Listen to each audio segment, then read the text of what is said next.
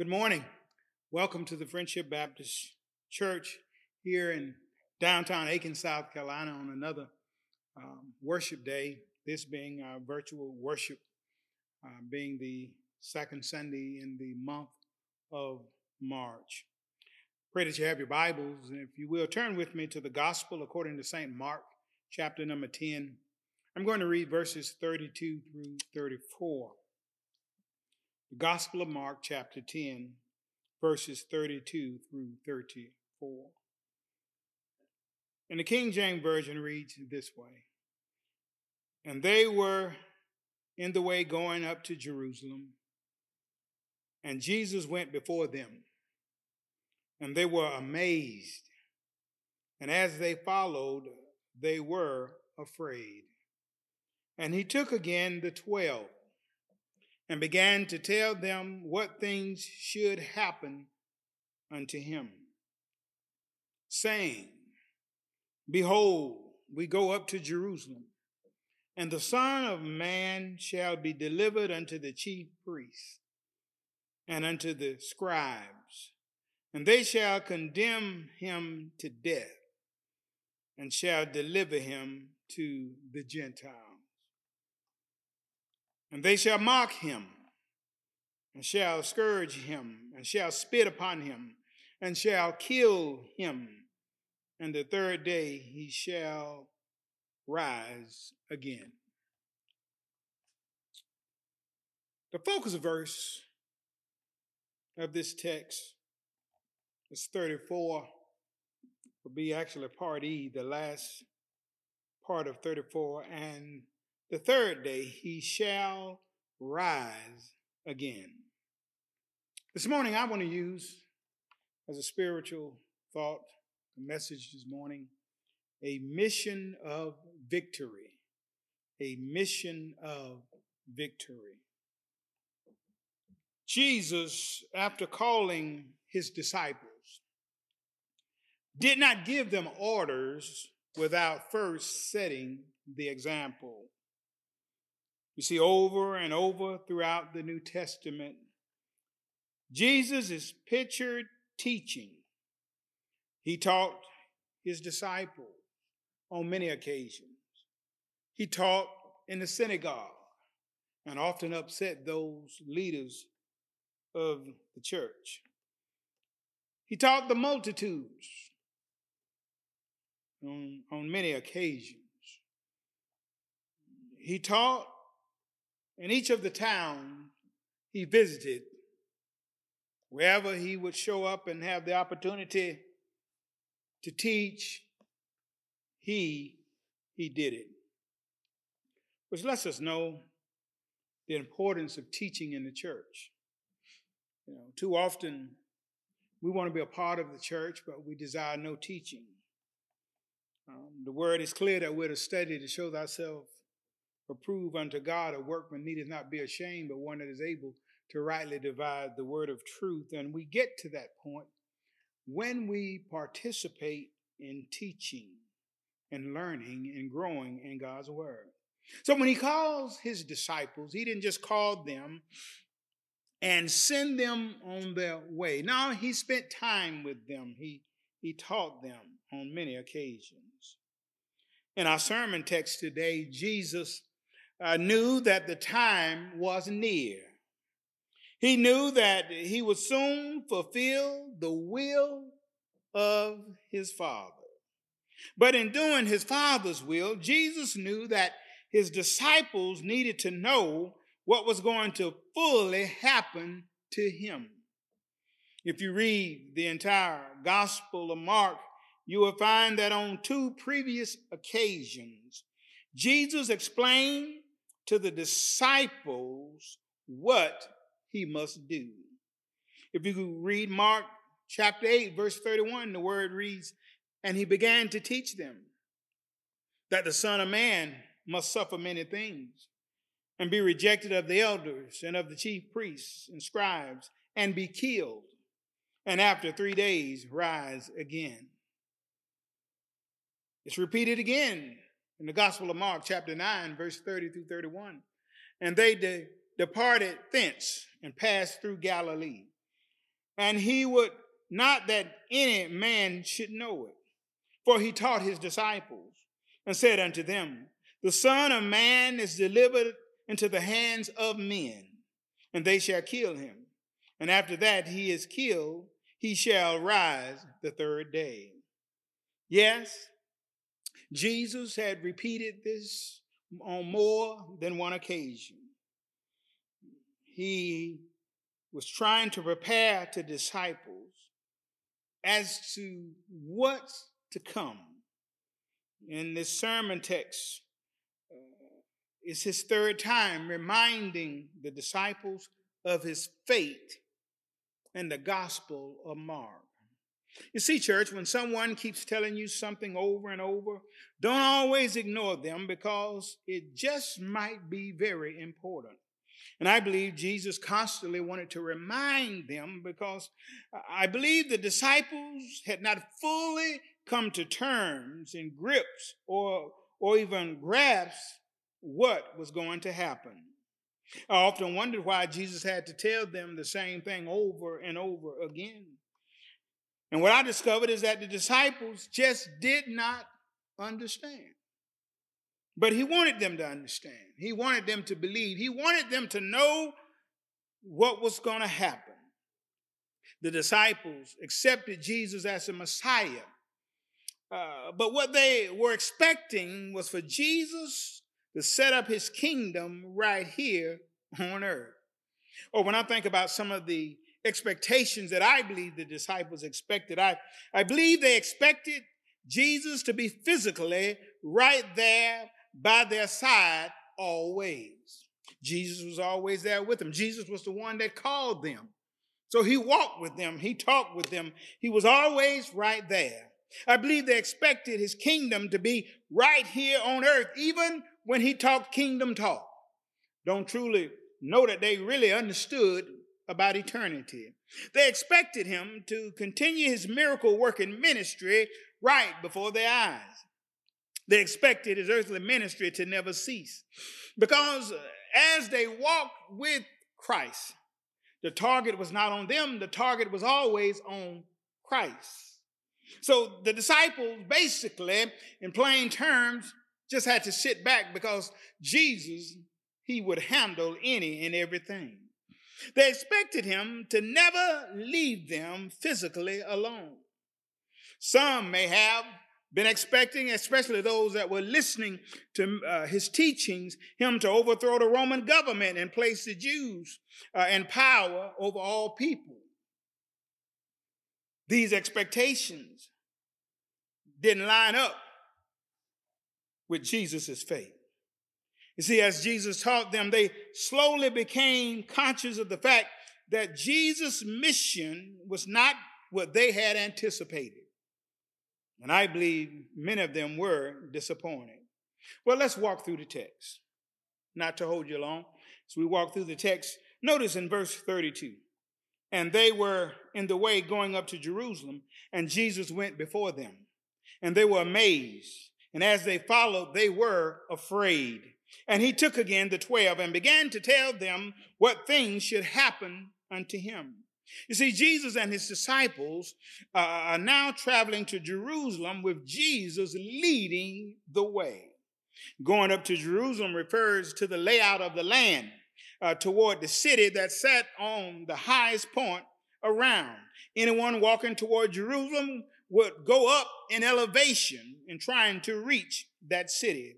In other words, Jerusalem is that city that we often hear set up on a hill. The text states that as they followed, they were afraid. The disciples were afraid because of what Jesus had spoken to them. Jesus spoke of facing persecution. Jesus informed them of his impending death, just as he had did twice before. Remember now, up to this point, the disciples had witnessed great success of Jesus' ministry. They witnessed the sick being made well. They witnessed the blind being made to see. They witnessed the lame being made to walk. They witnessed the dead being made to live again. They were witnesses to miracle after miracle. And now he is talking about he's going to Jerusalem to be delivered.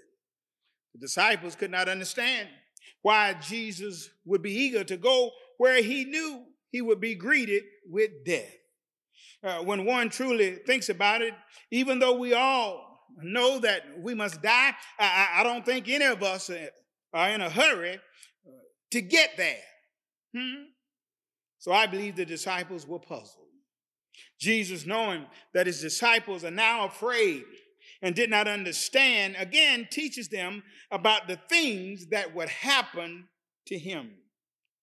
Verse 33 says, saying, behold, we go up to Jerusalem, Jesus speaking, and the Son of Man shall be delivered unto the chief priests and unto the scribes. They shall condemn him to death and shall deliver him to the Gentiles. Notice now, Jesus says we must go. He and his disciples must travel to Jerusalem. They're going to a place where they know Jesus is not welcome. And they possibly were afraid because not only was Jesus not welcome, I'm sure it may have crossed their mind that they would not be welcome. There's a possibility it may have crossed their mind if they're going to kill him, they might just kill us. Jesus declares that the Son of Man shall be delivered unto the chief priests and unto the scribes. And I believe the disciples were puzzled at Jesus' teaching and trying to understand who would deliver him and to whom he would be delivered to. He says, the Son of Man shall be delivered. These church leaders that Jesus speaks of, he's talking about the chief priests, who were the leaders of the Jerusalem church.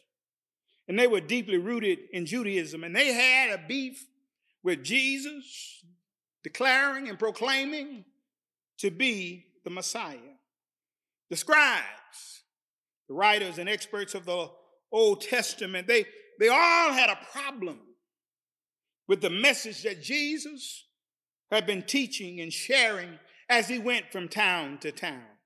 Yes, these authoritarians of the law would be the judge and jury in finding fault in the teachings of Christ that would lead to his condemnation. Oh, they would deliver him to the Roman government, because the Roman government are the Gentiles in whom Jesus refers to when he teaches the disciples. The chief priests and scribes did not have the authority to execute him. That's why they had to deliver him to the Roman government. Jesus is explaining all of this because nothing would take him by surprise. Yes, the disciples may have been surprised to hear again what Jesus had already told them twice before, but Jesus was not surprised about his fate.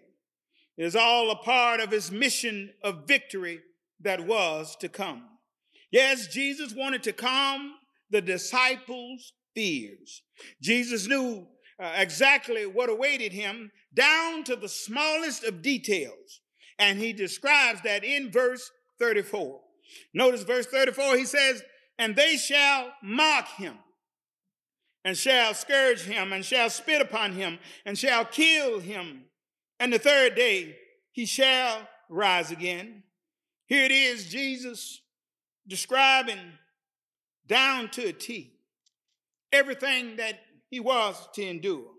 Can you imagine you walking into a situation where they're going to do the things that Jesus spells out that they're going to do to him? Who in their right mind would want to walk into the enemy's camp? But yes, Jesus told the disciples that he would be mocked. In other words, he would be treated with ridicule. He would be mimicked. He will be made to appear irrelevant. Yes, Jesus told them that he would be scourged. In other words, he would be whipped to punish him with pain. Yes, Jesus told them that he would be spit on. Can you imagine human saliva would be spit on him to humiliate him before all men? And finally, Jesus told them that he would be killed. In other words, his life would be taken from him. However, after telling them all of the horrible things that awaited him, Jesus saved the best for last. Because he said right there in the end, I will rise again.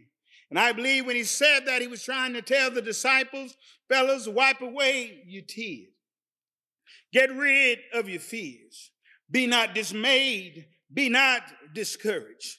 Don't be worried about death, because I will rise again. You see, victory was waiting for Jesus in Jerusalem at the cross. Victory over death. Victory over sin. Yes, victory was waiting for him. This mission that seems like a gruesome mission was really a mission of victory, because he would rise again. Jesus did not need a permanent grave, because he knew that death couldn't hold him in the grave. He only needed a temporary grave. And somebody ought to be glad this morning that Jesus is still alive, because the Bible tells us that he was carried to Calvary's hill, that he hung from an old rugged cross from the 6th until the 9th hour, stayed there all night Friday when he was buried in the tomb, stayed there all day Saturday, but early one great Sunday morning, he got up with all power entrusted in his hand. Yes, he was on a mission of victory, a mission that he was sent in the world to do for God the Father. Yes, the disciples really didn't truly understand about this mission of victory, because they couldn't fathom the fact that Jesus, after doing all that he did, would just suddenly allow men to take him over, put him on a rugged cross, and kill him. But they failed to understand the great message was that victory would come over death. Victory would come over sin. You and I don't have to worry about dying anymore. We've got a physical death, but we can live on the other side, all because he rose again. Yes, there was victory in this mission that Jesus was sent on. The disciples couldn't grasp that. Jesus spelled out all the horrible things that would happen. But read verse 34, right at the end. He says, and I will rise again. In other words, it's going to be victory over everything that I told you that's going to happen to me. Because he did. Rose for your sin and mine. He was on a mission of victory. And that victory took place on an old rugged cross. It may have looked horrible. It may have looked like it was all over. But it was victory being won over death and sin. Yes, if you're listening this morning, he's paid the price that you and I can have the victory. That you and I can live a life knowing that we have victory in Jesus. All you have to do is accept Jesus Christ as your Lord and Savior, believe that he did go to Jerusalem, that he did go through all that he proclaimed he would go through, and that he did rise again, as the scripture teaches, and you shall be saved. As always, we ask that you would connect to a Bible teaching church where you can grow in your faith, that you can grow stronger in your walk with the Lord. If you desire to join us or unite with us here at the Friendship Church in downtown Aiken, the number is 803-648-9290. But the greatest thing is for you to accept Christ right now. And then find a Bible teaching church in your area, wherever you are. Because you see, it's not about what church you're a member of. It's not about that. It's about dying knowing Jesus Christ as your Lord and Savior. That's the most important thing. You can be a member of the smallest congregation in your community. You can be a member of the largest congregation in your community. It doesn't matter. What matters is, when you die, did you die knowing Jesus Christ as your Lord and Savior? Again, thank you for joining us here this morning on another virtual worship here at the Friendship Church. Father God, we thank you for this morning. We thank you for the message. We thank you for the mission of victory that is found in Jesus Christ. Now, Father God, as we depart from this place, but never from your presence, it's my prayer that you will continue to rest, rule, and abide henceforth with all of us forevermore. In Jesus' name we do pray. Amen.